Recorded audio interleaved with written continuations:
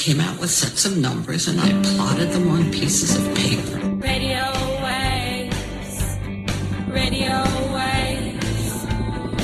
She sees radio waves,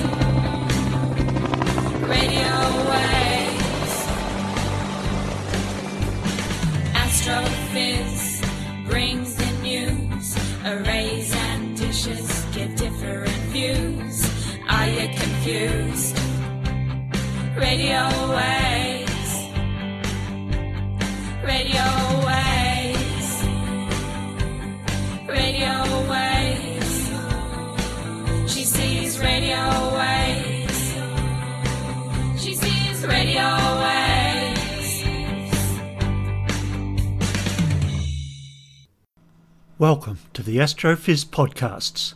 My name is Brendan O'Brien, and each month we bring you 2 fabulous episodes for your listening pleasure on SoundCloud, iTunes and Spotify. One episode features Dr. Ian Astroblog Musgrave, who gives us his monthly sky guide for observers, accompanied by his fascinating astronomical tangent. And the other episode is a feature interview with a respected astronomer, astrophysicist, space scientist or particle physicist. We also include a community service announcement asking you to wash your hands regularly and isolate as much as possible as we work our way through this COVID-19 crisis.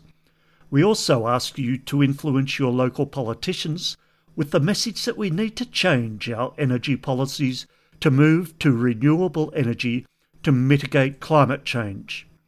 Now, today's feature interview is with an amazing young astronomer and STEM activist who is currently in Perth, Western Australia. So let's zoom over there right now and speak with Kat Ross.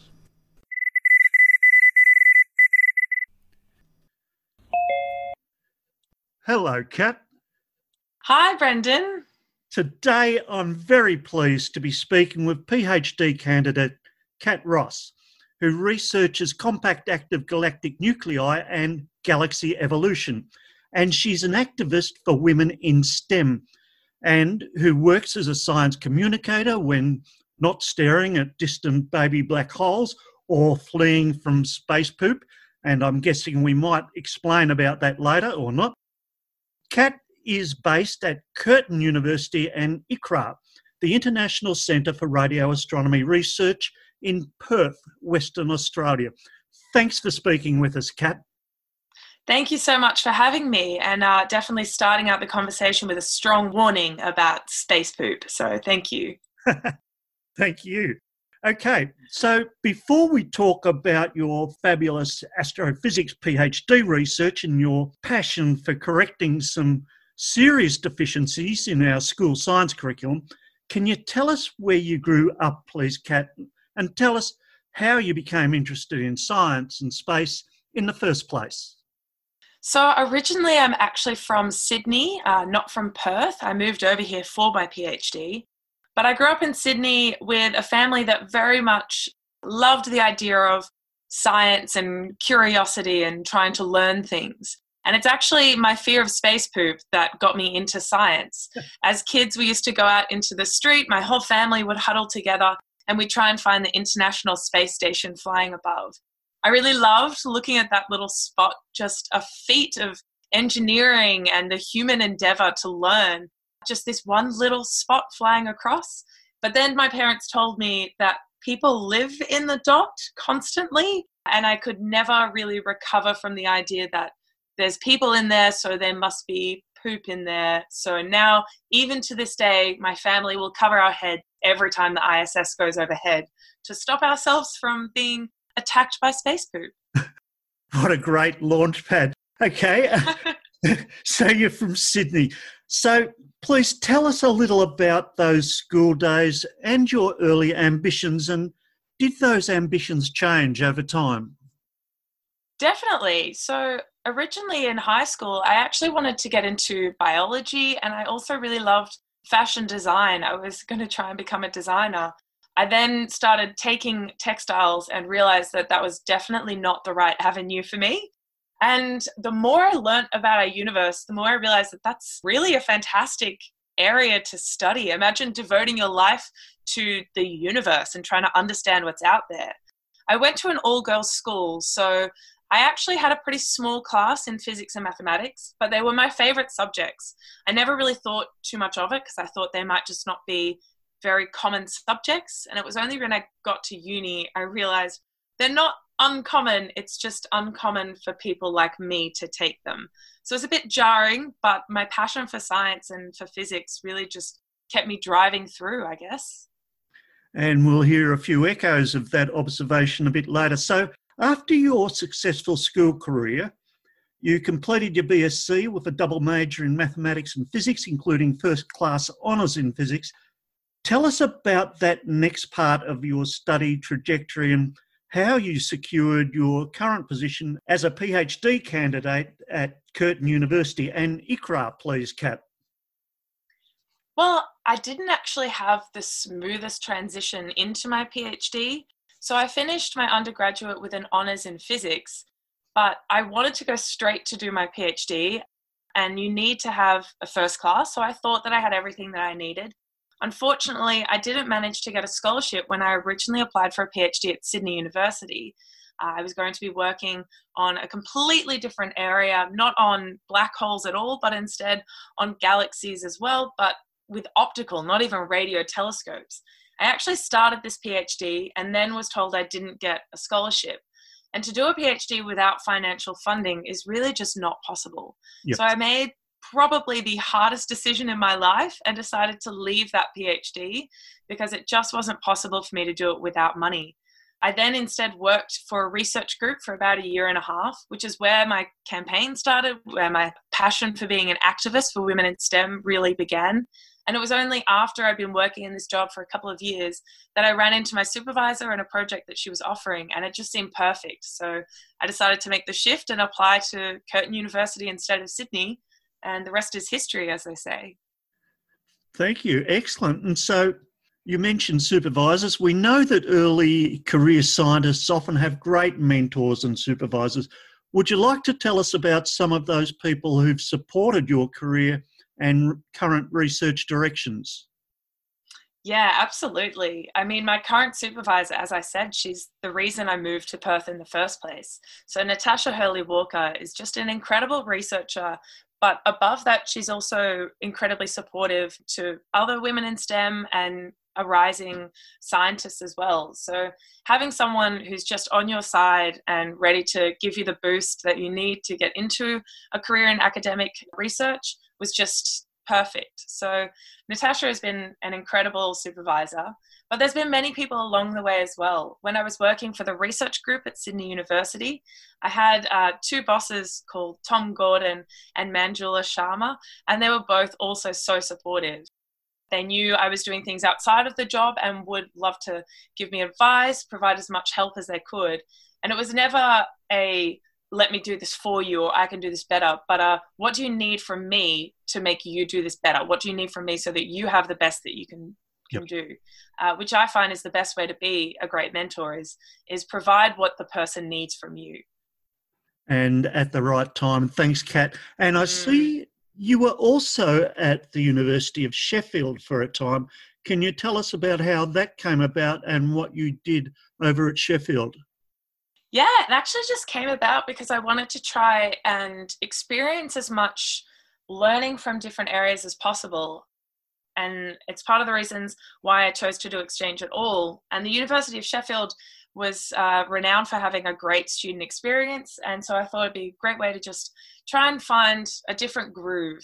I worked there for a bit on a project that tried to estimate the dark matter content of galaxies, which was incredibly interesting, but I find it a little hard to work on something that we just don't know anything about, and it's really hard to grasp and fathom something that's so abstract.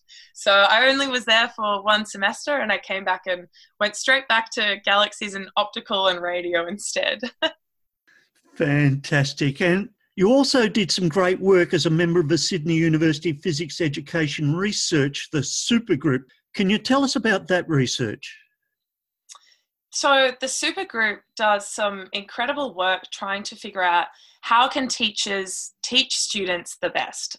What can we do as researchers to provide teachers the resources they need so our students can understand these complex topics, but also retain that information for longer? And when I started working for the supergroup, there was an introduction of a new physics syllabus in New South Wales. That physics syllabus, I think, is fantastic. It has a lot more complex ideas, many more detailed physics theories. There's a lot more equations. There's many more experiments. So it has a potential to be a fantastic syllabus. But my work with the supergroup was to produce the resources so that teachers could teach this really technical syllabus. So I went around teaching teachers, we ran workshops, and I created free online resources and worksheets that teachers could pass on to their students, knowing that the physics was correct, but also that the worksheets were based on educational research so that students could get the most from them. So it was really rewarding research, and certainly rewarding as a job, to see teachers understand the concepts and then find a passion for physics as well.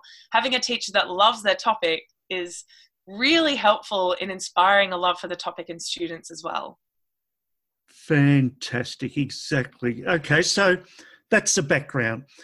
So let's do some science now and look at your PhD research itself.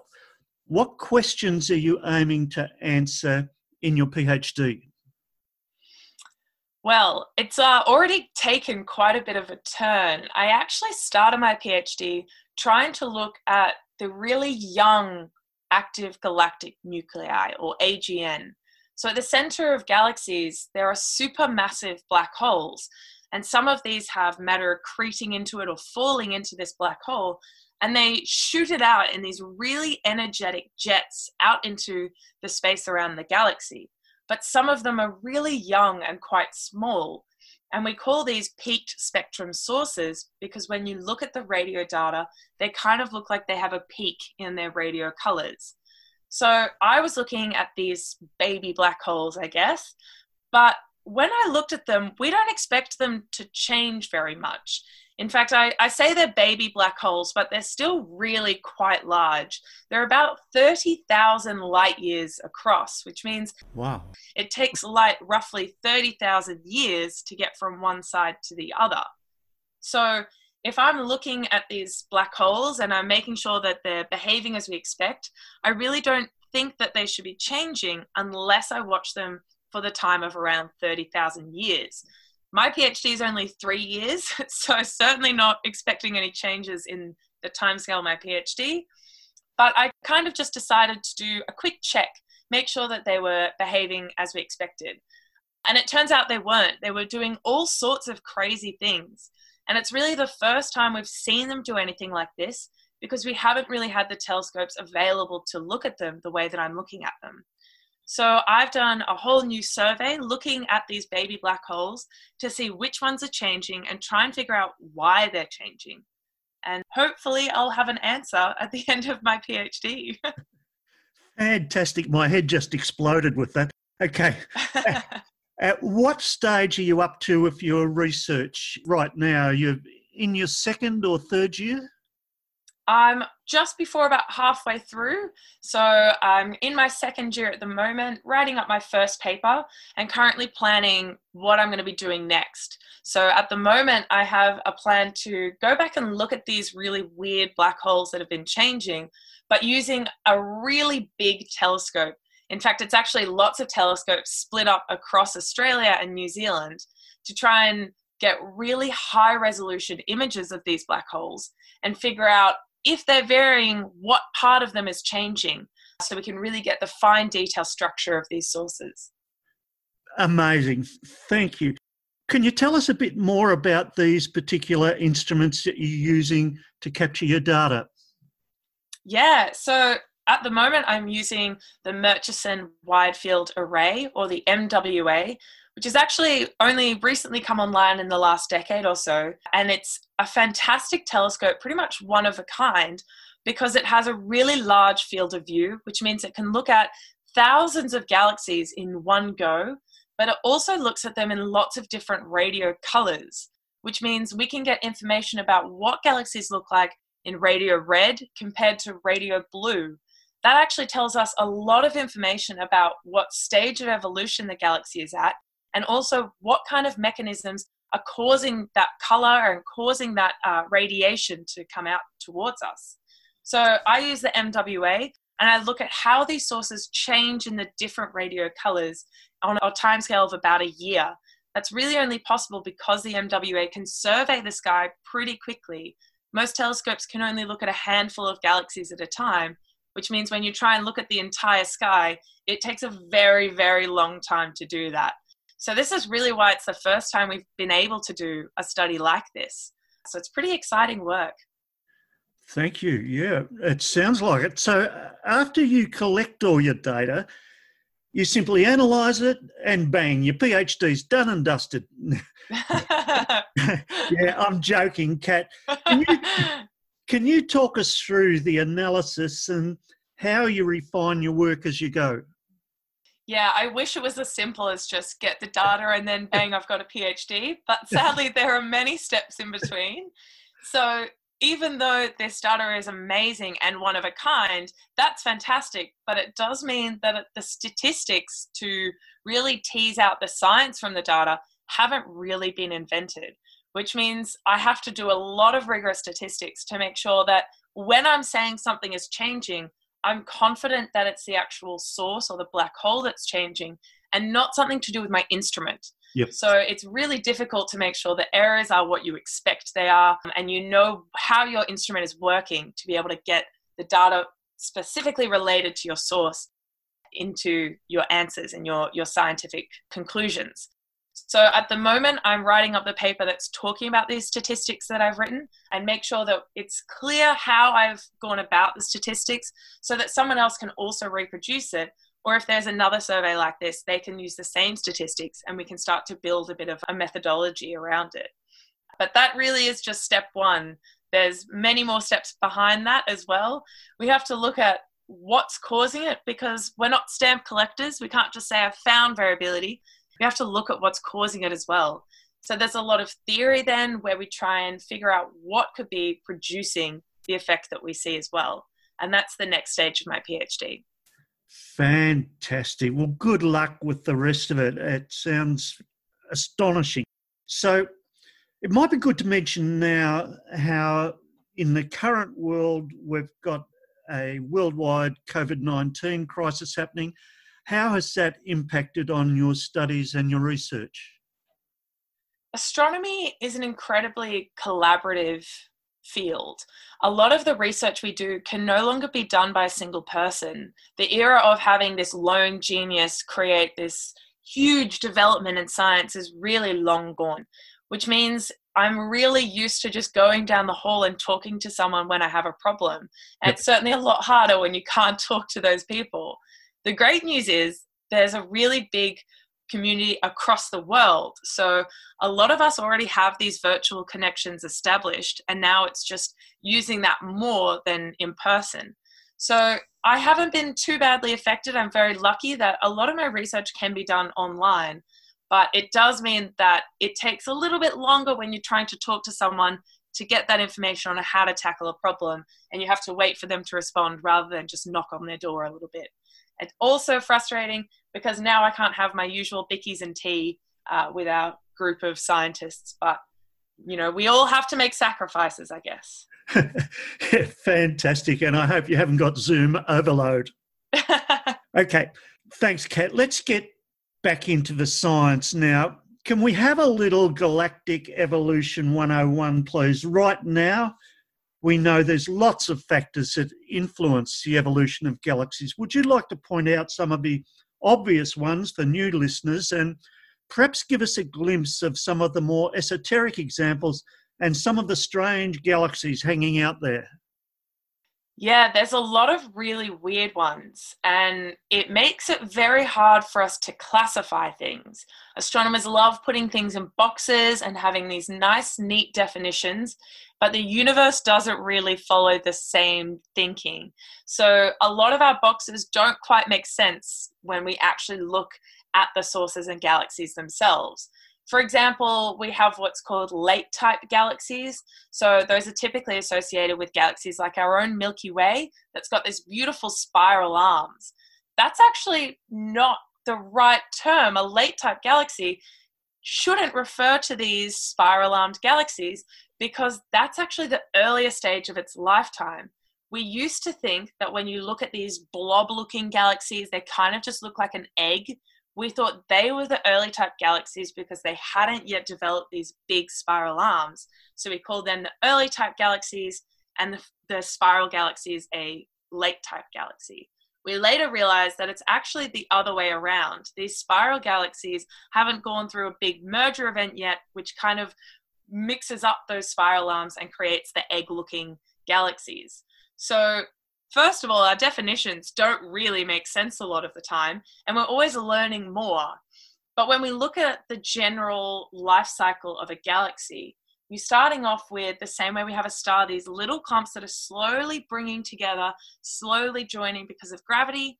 And sometimes you have other galaxies swinging past and they drop off some matter to this galaxy, and it slowly builds and gets bigger and bigger and bigger until you're starting to get stars forming inside that galaxy as well. And we go through a starburst phase.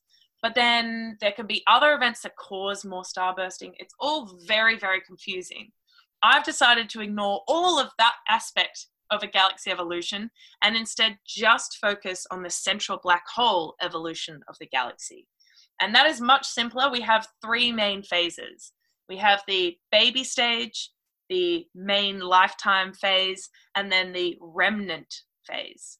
So the baby stage is where I focus. This is where the galaxy black hole has started to get matter pouring into it, and it's being ejected out into the universe surrounding that galaxy. But it hasn't quite gotten that far yet. It's still quite small, hasn't really extended to many times the size of the galaxy. But then as it grows older, these big energetic jets from that black hole do extend much, much bigger, and they come these giant mushroom clouds many times bigger than the galaxy itself, all coming from that one central black hole in the galaxy. Then, as the galaxy ages more and more, less and less matter starts to come into that AGN, and it could actually turn off, which means that it's no longer providing energy into those jets or into those big mushroom clouds.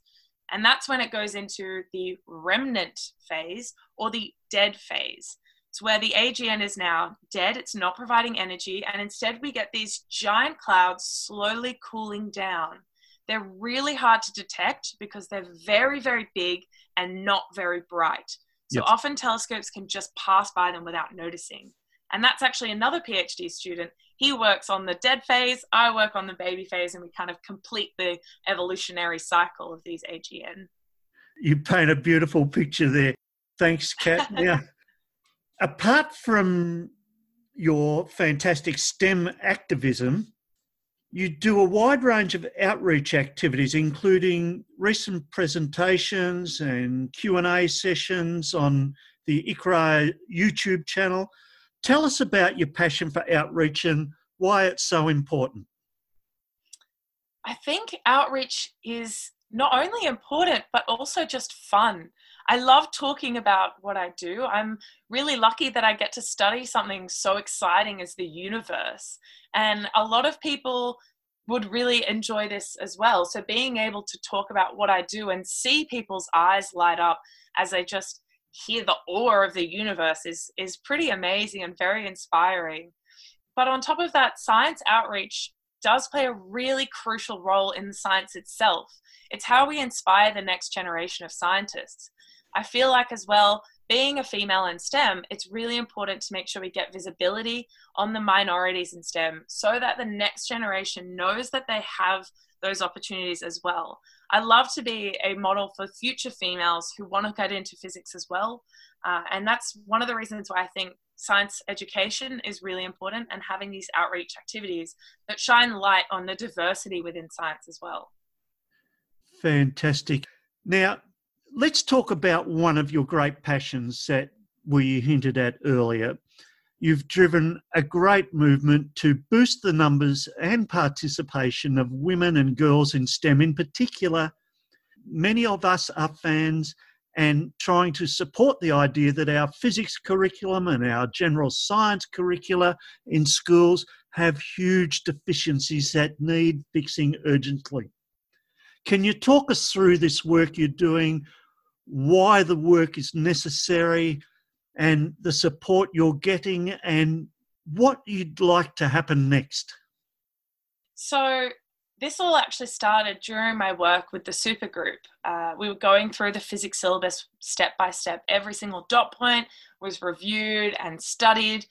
And as part of this work, a colleague pointed out to me that in radioactivity, students don't learn about Marie Curie. She's in fact not even mentioned in the radioactivity section. Now, for those who don't know, Marie Curie invented this field. She even coined the word radiation and radioactivity. She won 2 Nobel Prizes in physics and chemistry for this work, but she's not included in the syllabus, which to me just seems like a huge oversight. So I decided to go through the entire physics curriculum and have a look and see who else was missing.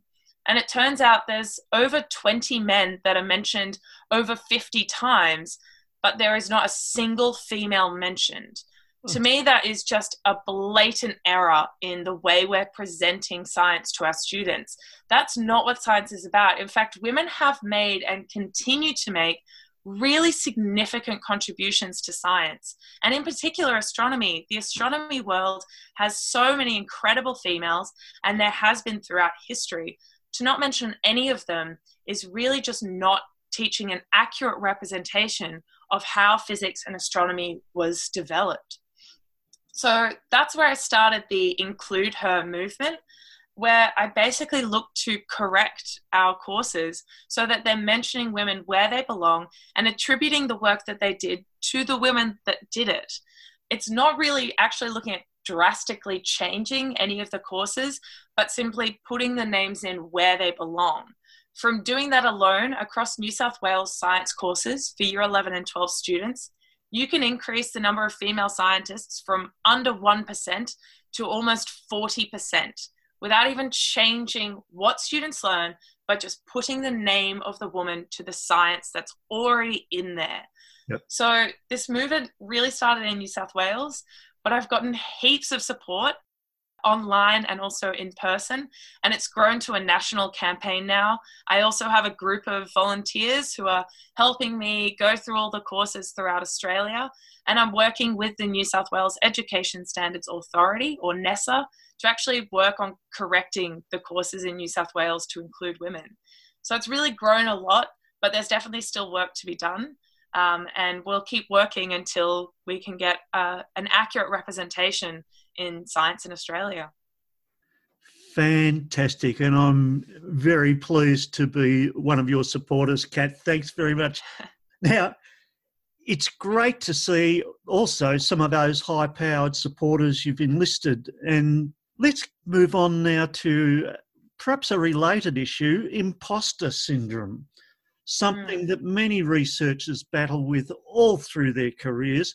What are your observations as an early career researcher, Kat? I actually basically got through my entire undergraduate degree and my honours degree without even hearing the term imposter syndrome. It was only really when I went to a talk by Professor Athene Donald from the UK that mentioned imposter syndrome that kind of struck a chord with me. And I realized that a lot of the things that I've been struggling with throughout my undergrad could really just be explained by this one phenomena. I actually did a lot more research and figured out what it was and all the ways that it impacts researchers. And I found that firstly, women in STEM and women in astronomy who suffer from imposter syndrome are more likely to leave the field. But women and minorities are also more likely to suffer from imposter syndrome in the first time. And then it's essentially this feeling that you don't belong where you are, that you're an imposter and someone's going to find you out and kick you out of your field, which means that anytime you have a problem or anything that you're struggling with, you have to do it by yourself because you can't tell someone you're struggling or they'll realize you're not meant to be there and kick you out. Yep. So a lot of my undergraduate, I really struggled through a lot of things where I could have just asked someone for help. I was far too scared to do that, so battled through a lot of things that I didn't need to do. On top of that, there's a lot of internalized thoughts that I didn't realize were not actually real, but part of imposter syndrome. For example, every time you do well or I got a good mark, it was always because of an external factor. I had help. I was just really lucky. The exam asked a question I just happened to know about. And you can never really take on any positive feedback and realize that it's because maybe you know what you're doing. Maybe you're actually good. But anytime you get a bad mark, you're far more susceptible to not being resilient from that mark. In fact, there's also studies that show women have lower levels of self-efficacy, which is a measure of their ability to judge their ability compared to the people in their cohort and set goals and work to achieve those goals. So when you get a bad mark, your brain says that's because you don't belong here, you're bad. And it also means that you really put yourself at way below your true capabilities. This one bad mark makes you feel you're at the bottom of the class, when realistically there's actually no difference between the abilities of men and women. That's been shown time and time again. So once I learned about imposter syndrome, it was something that I could just really use to explain a lot of my struggles. And it definitely has helped calm me. It's by no means an easy battle to fight imposter syndrome, but now knowing what it is, I really like to make sure that other minorities and other women in STEM are aware of this issue so that they can start this fight. Because fighting without realizing what you're fighting is incredibly difficult. And it's not something I want anyone to have to go through as well. Thank you very much. That's very complex. I never understood that. Now the mic's all yours, Kat, and you have the opportunity to give us your favourite rant or rave about one of the challenges that we face in science, in equity, in representations of the diversity, as you've mentioned, or science denialism, or science career paths, or your own passion for research, or our quest for new knowledge. The microphone's all yours. Well, I'm going to do a somewhat controversial rant. It's actually about something that happened in 2008, and there's been a long, consistent dialogue and discussion with a lot of passionate people since then. And it's about the reclassification of Pluto. Now, it may not seem like a very controversial topic at first, but it really is. And a lot of people get very heated when talking about Pluto. I personally think that in 2008, when we reclassified Pluto as a dwarf planet or a trans-Neptunian object, that was a huge step forward in science. It may not seem like it, but this was essentially scientists realizing we don't really know very much, but we also know that we don't know. So that's a really big step in science. So Pluto was actually originally accidentally found. We thought that there was something wrong with the orbit of the planets, and it could only be explained if there was a ninth planet further out. So we looked to where we expected this planet to be, and lo and behold, we found Pluto. So we figured all our problems were solved. Here was Pluto, the next planet, amazing. Except then we realized we'd actually just miscalculated the mass of the planets, and we really didn't need a ninth planet whatsoever. That was purely coincidental that we had to find one.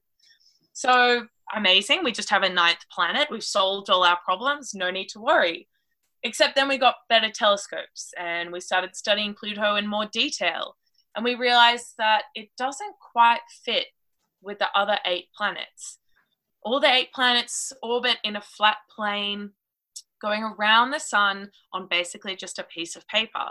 But then Pluto is way off in a completely different direction, and it orbits essentially at 60 degrees compared to everyone else.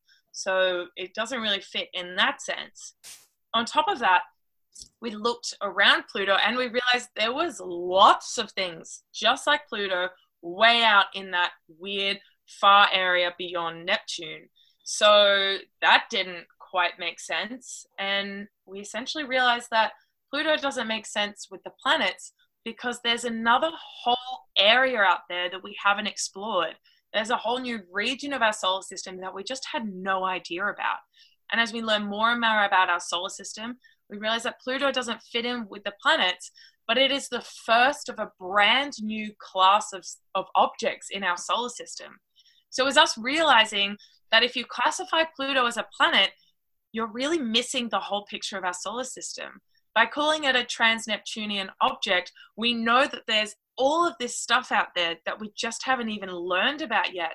And we're now studying those things. We sent out a satellite out to Pluto to see what is out there, what's going on in this area.